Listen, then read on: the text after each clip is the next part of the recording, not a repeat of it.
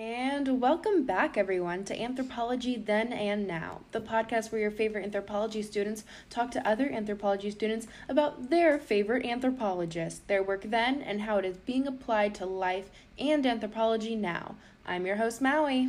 And I'm your host, Kato. And joining us today, we have Maritza and Jessica, both CSU San Marcos students ready to talk about Pierre Bourdieu. Jessica, do you mind starting us off?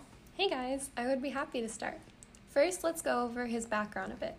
Bourdieu was born on August 1st, 1930 in the southwest part of France, a very rural area. Pierre had modest beginnings, including being the only child to a poor postman, and this influenced him to become sensitive to the issues of power and class in France. Bourdieu did well in school and got his degree in philosophy, along with Louis Althusser. After that, he started teaching in 1955 at a high school in Moulins, until he eventually became the director of studies at the School for Advanced Studies in the Social Sciences in Paris in 1964. If I am not correct, this is where he really started to make his impact on anthropology, correct? That is correct, Kato. This is where Bourdieu founded the Center for the Sociology of Education and Culture. At that time, anthropology was dominated by Lévi-Strauss and Sartre, and Bourdieu's work was influenced by Durkheim, Elias, Weber, Mauss, and many others. He continued teaching at the Research Center until his death from cancer in 2002, and was survived by his wife and 3 kids. That's so sad. He might have died, but he left an ever-changing impact on anthropology. That's right, Maui, and I would like to dive into the habitus theory that he was best known for. That would be wonderful. Go right ahead. I know our audience Taste of art and social class positions. The higher class citizens were more exposed to finer art pieces and were trained from an early age to appreciate it due to being an upper class individual. The lower class, or the working class, did not have access to high art, so they did not cultivate the habitus of fine art as the upper class individuals did. Thank you, Jessica. The habitus theory is very interesting because sometimes you hear that people are naturally disposed to finer things in life, while others are not. Maritza, what do you think about this saying? I agree exactly. Bourdieu also talks about how people believe that this was natural instead of it being culturally developed, which I believe justifies social inequality in the social world. Anyone can be taught to love and enjoy the finer things in life when exposed to them, and anyone can be totally fine without those things when they grow up without them. Yeah, the habitus theory is really interesting in a way that it shows how our societies work. Let's talk more about some of Bourdieu's work.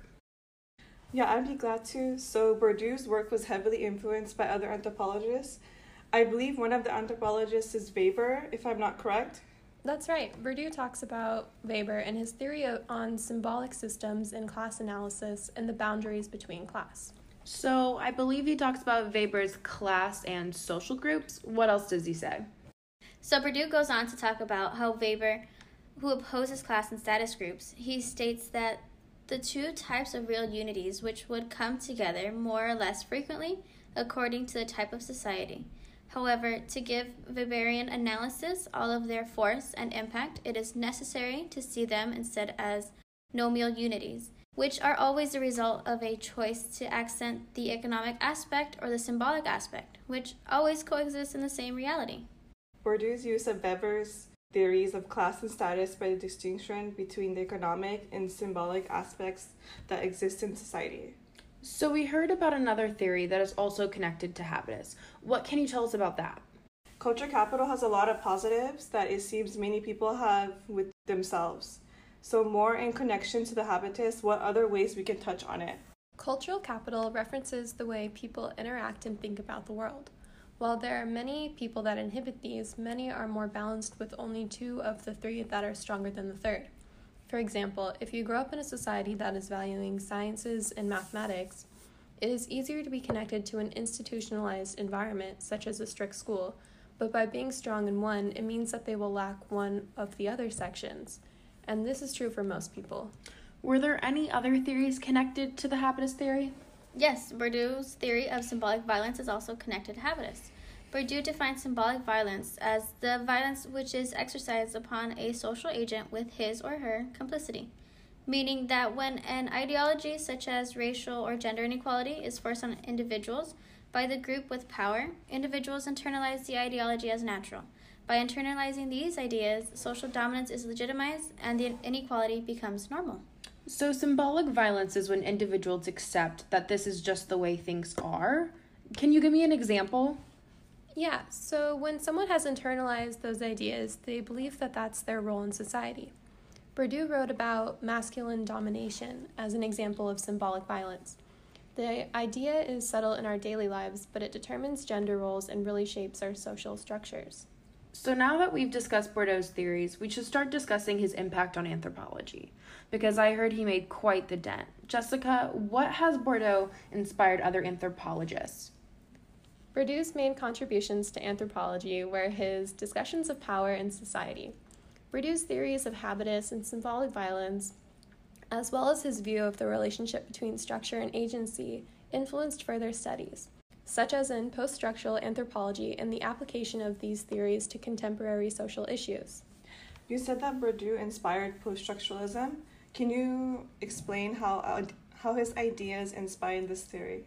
Structuralism in anthropology theorizes that there are universal tendencies, or structures that have different cultural manifestations. Critics of structuralism thought the theory was too mechanical and did not provide enough context to culture, which inspired post-structuralists who deconstruct the idea of universal structures set forth by structural theorists. But couldn't Bourdieu be considered a structuralist? Yeah, while Bourdieu was considered a structuralist, his approach differed from other structuralists at the time, who didn't look at individual actions as part of the system. While Bourdieu analyzed large structures to understand society, he also understood that structure was dependent on individual actions. Very good. Structure is indeed dependent on individual actions. It's almost like how people say, you're only as good as your weakest player, going to show that each person has an impact. I couldn't agree more. And with that, I think it'll be a good time to wrap up so that the torch can be passed on to another anthropologist next week. Sounds good to me. Jessica, Maritza, thank you so much for coming here today, sharing with us your favorite anthropologists. Bourdieu was a great anthropologist who died too soon, but his impact will be remembered forever. Happy to be here, guys. It was a pleasure. Same here. You guys were great. If you need us again, we'd be happy to come back. Perfect, thank you. Well, that's it for today's episode of Anthropology Then and Now, about the theories and impacts of Pierre Bourdieu. I'm your host, Maui. And I'm your host, Kato. Catch us next week as we talk about emerging anthropologist Dr. Laurette McGuire and what her lectures have done for anthropology students of CSU San Marcos. See you then!